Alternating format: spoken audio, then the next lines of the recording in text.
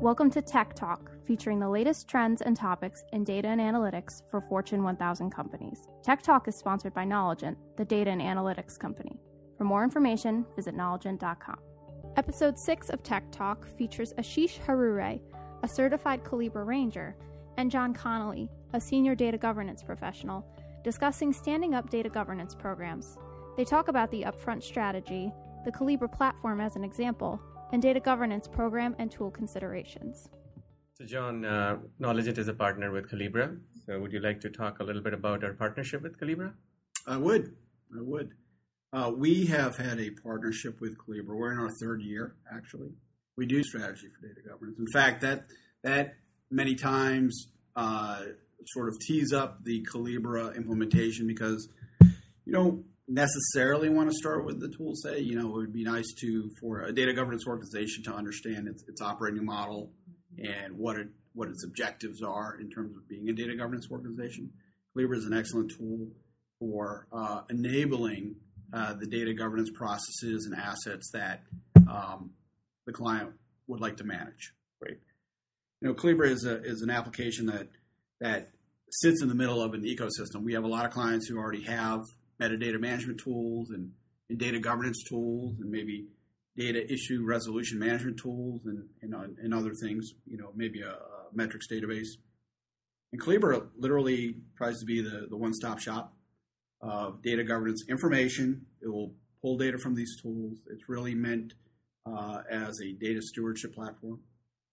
And instead of having stewards, which many times are folks who are not that technical, although technical people do use Collibra. I mean, it's the frustrating thing for data stewards is that they don't like logging into multiple systems to get to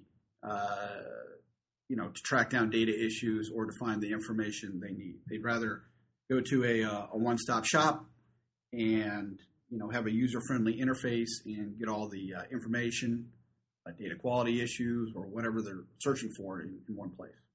So if I understand correctly, you're talking about Collibra as a data governance tool where it's a one-stop shop where you can do everything under the data governance umbrella. Correct. Okay. So let's move on to implementation since you started talking about Collibra as a tool.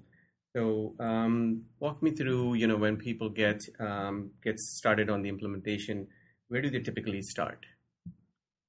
So that's a good question. It's it really is important to start with sort of a baseline understanding of what you're trying to govern.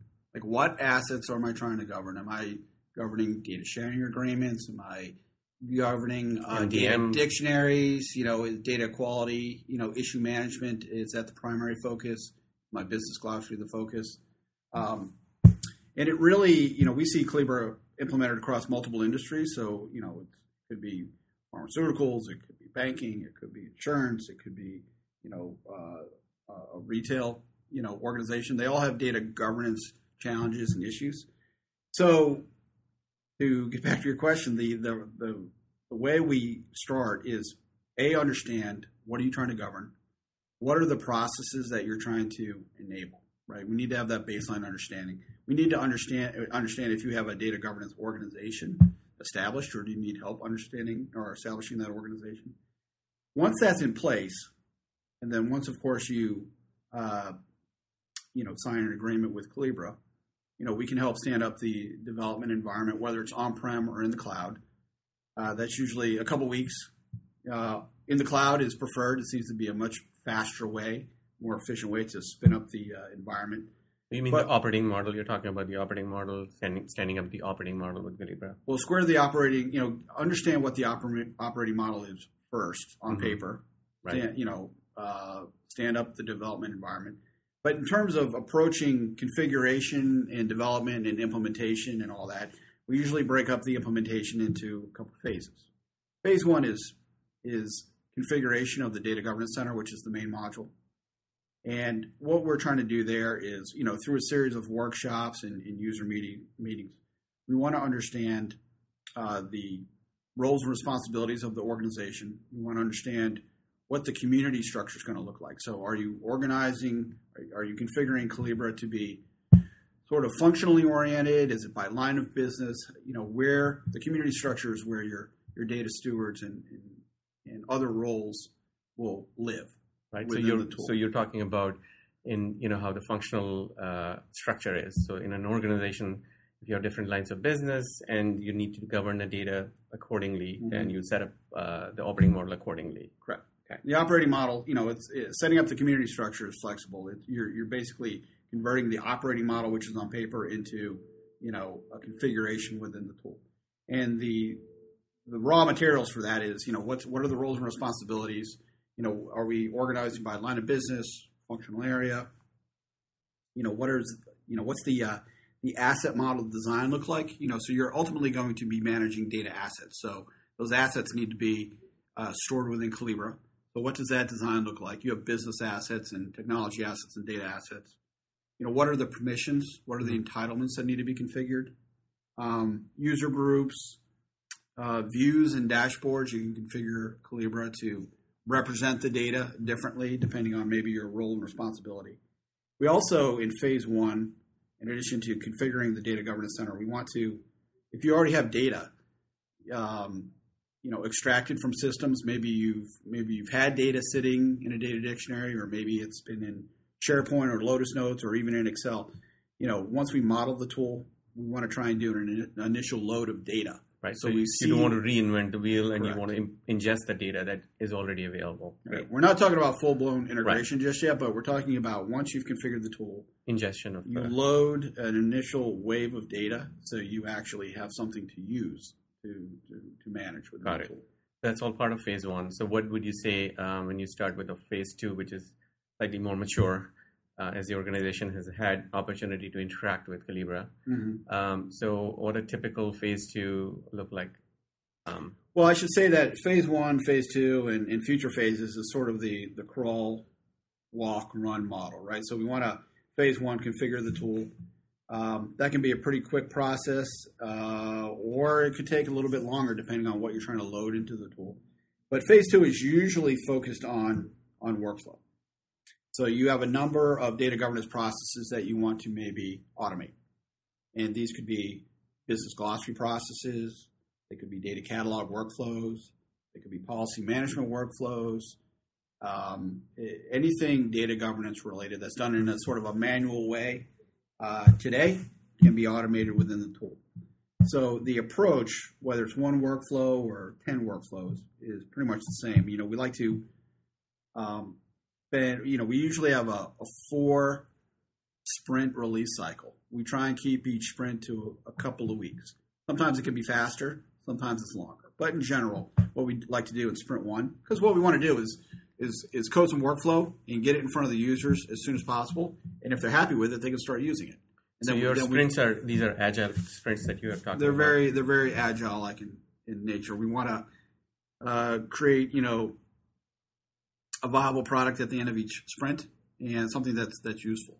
But what we usually do, because we always get asked, how long does it take to do this workflow? Right. And it sort of is, it depends. So in sprint one, what we want to do is create a workflow specification.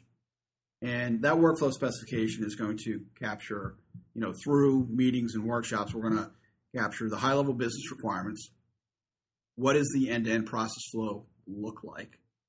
A day in the life type of thing. Mm-hmm. Who starts the process? Who's involved in approvals of the data asset, whatever you're trying to manage? If somebody rejects something, what's the rejection flow look like?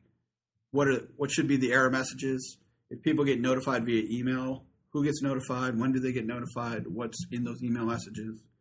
And then, most workflows have some sort of progress score called an articulation score. And there are rules behind that. So we define the rules of what does it mean to be 10% versus 50% versus 100%. And additionally, if there are any user interface design, if there is user interface design, we usually capture that in the workflow specification. So sprint one is about defining the workflow spec. It's a light document. We get sign off on it, so everybody's on the same page. Sprint two is usually coding the main flow.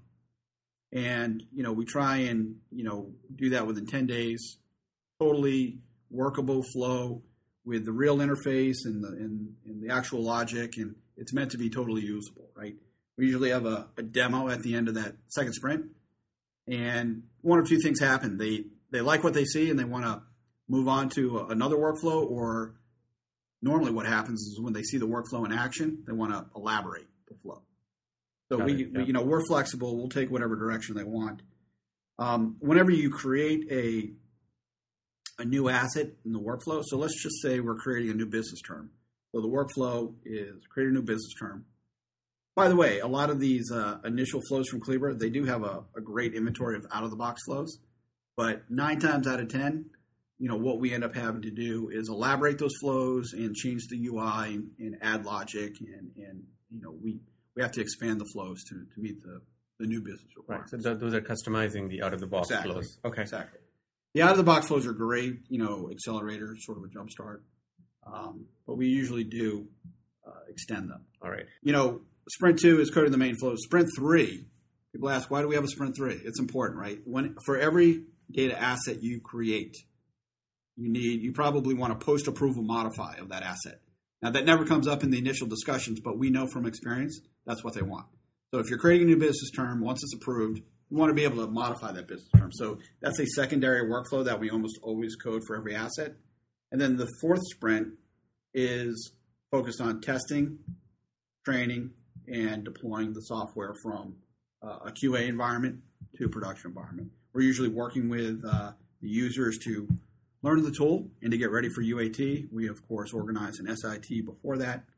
And we also create a production deployment checklist because it's usually not a 1 or 2 step process to get code from the dev environment or the QA environment into production. Right.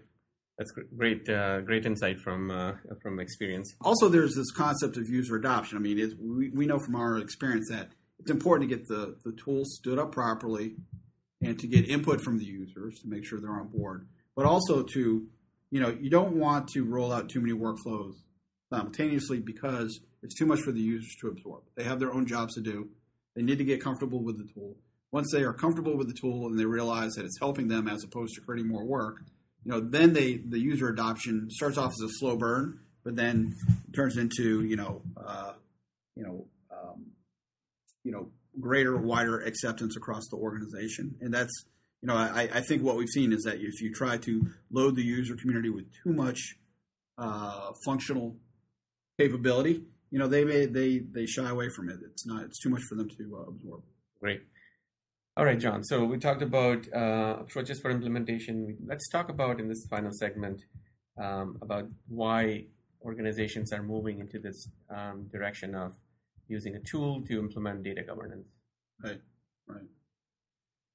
So there are multiple reasons.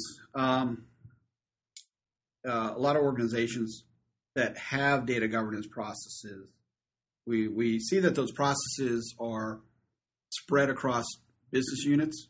And what I mean to say is that different business units have their own flavor of data governance. So you have inconsistent processes. You have maybe processes that are competing with each other.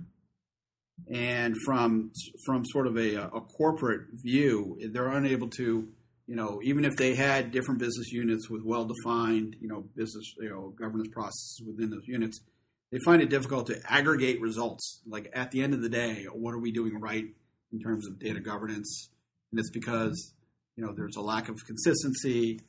Processes are, in general are time-consuming and prone to human error. They don't really lend themselves to KPIs that can be bubbled up to, for executive or operational, meaning day-to-day type reports. So you mean organizations are moving in this direction for a tool like Collibra so they can get a one-stop shop where they can get their dashboards for stakeholders, right. And for people who are busy with the operations, they have the tool to help them do what they're doing on a day-to-day basis. So there's a need to bring consistency to the processes and a need to bring consistency to reporting. Okay. And so that sort of starts with the operational model that we talked about before. There needs to be agreement and adherence to sort of a standardized operating model. And then, the tool itself allows you to, in the current state, you have a lot of issues. You have, I'll just rattle off a few. You have data ownership ambiguity. Who owns this data? Who owns this data set? Not really sure. Maybe Sally owns it. Who do if I need to ask for permission for the data set, who do I go to? Who's the business owner? There's usually significant effort to find the right data. for analysts or stewards who are doing, data explorers, to use the term. If they're looking for data, they're not really sure how to find the right data. It's not well documented. The metadata is not really up to date. Data is copied with no controls, meaning I'm taking a copy, you're taking a copy, whole organizations are taking copies of data, which is redundant in terms of, there's a cost associated with that in terms of time and also infrastructure. Yeah, you don't know where the golden source is, right? There's a lack of agreement on what data is critical. There's no prioritization. There's no methodology to determine what's critical data. And in theory, critical data is used for critical reports, models, and processes. That's something that, especially in a regulatory environment, the regulators are going to want to know what are your critical data elements, who's using those critical data elements. Many times you see local or user-defined data definitions. So, I'm no lawyer, but I use this data, for my own special purposes, and I'm going to describe it the way I see fit. It might not be the correct way of describing the data. It might not be the legal way of describing data, but that's an example of user-defined data definitions that needs to be handled at more of a corporate level. Likewise, there's self-attestation of data quality. Like, I'm going to tell you that my data is clean. Like, I'm not really going to explain, what tools or processes I'm using to ensure that the data quality is of high standard. But I'm just telling you that I run my own little macros and I make sure that it's clean before it's used. And I don't define what that clean means. Is 90% clean, 95% exactly. clean, 60% clean. Exactly. Right. That's a good point. So you can basically have data governance to document the agreements between producers who are producing this data, and they're kind of testing to your point, they're testing to the quality of the data that they're producing. There needs to be consistency and standardization across the organization in terms of, what is a critical data element? What are the data quality rules? When you're aggregating results at the executive level, such as data quality issues, you need to compare apples to apples. And unless you have, a robust data governance organization with consistent processes and hopefully an enablement tool like Collibra, which allows you to make the user experience pretty consistent, I'm not sure how you're going to be able to aggregate those results effectively. And if you don't have a tool, it's usually very hard to have an enterprise view of data issues or even remediation activities. It's one thing to identify data issues, but what are we doing to remediate those issues, and which issues are repeating or reoccurring over and over again? And John, if you want to talk, for a minute or two about the catalog, what's the use case for catalog and how people or organizations are finding it interesting and increasingly more useful for them to have a catalog so if you want to elaborate on that.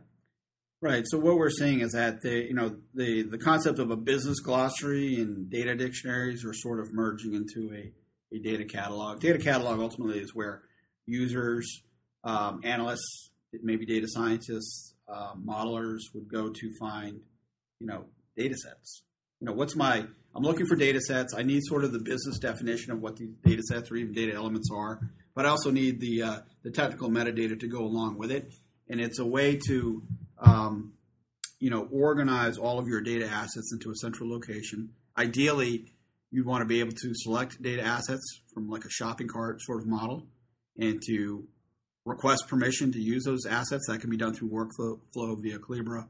And then the actual, provisioning of the assets may not happen in Collibra, although Collibra can send maybe a payload to the system that actually does that.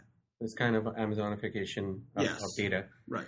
Okay. And so you mentioned that you could search the data in the catalog, but you also are able to document and tag the data so others can benefit from it. Is that what you're seeing that's happening in organizations where data scientists who are spending a lot of time looking for data, right. Now they're able to find the data, and then not just to find the data, but they are able to actually add more value to the data by enriching it. So they can enrich the data. There's also this element of reuse. It takes a long time to find the data you need, and then to sort of massage it into, rationalize into the format that you need for models.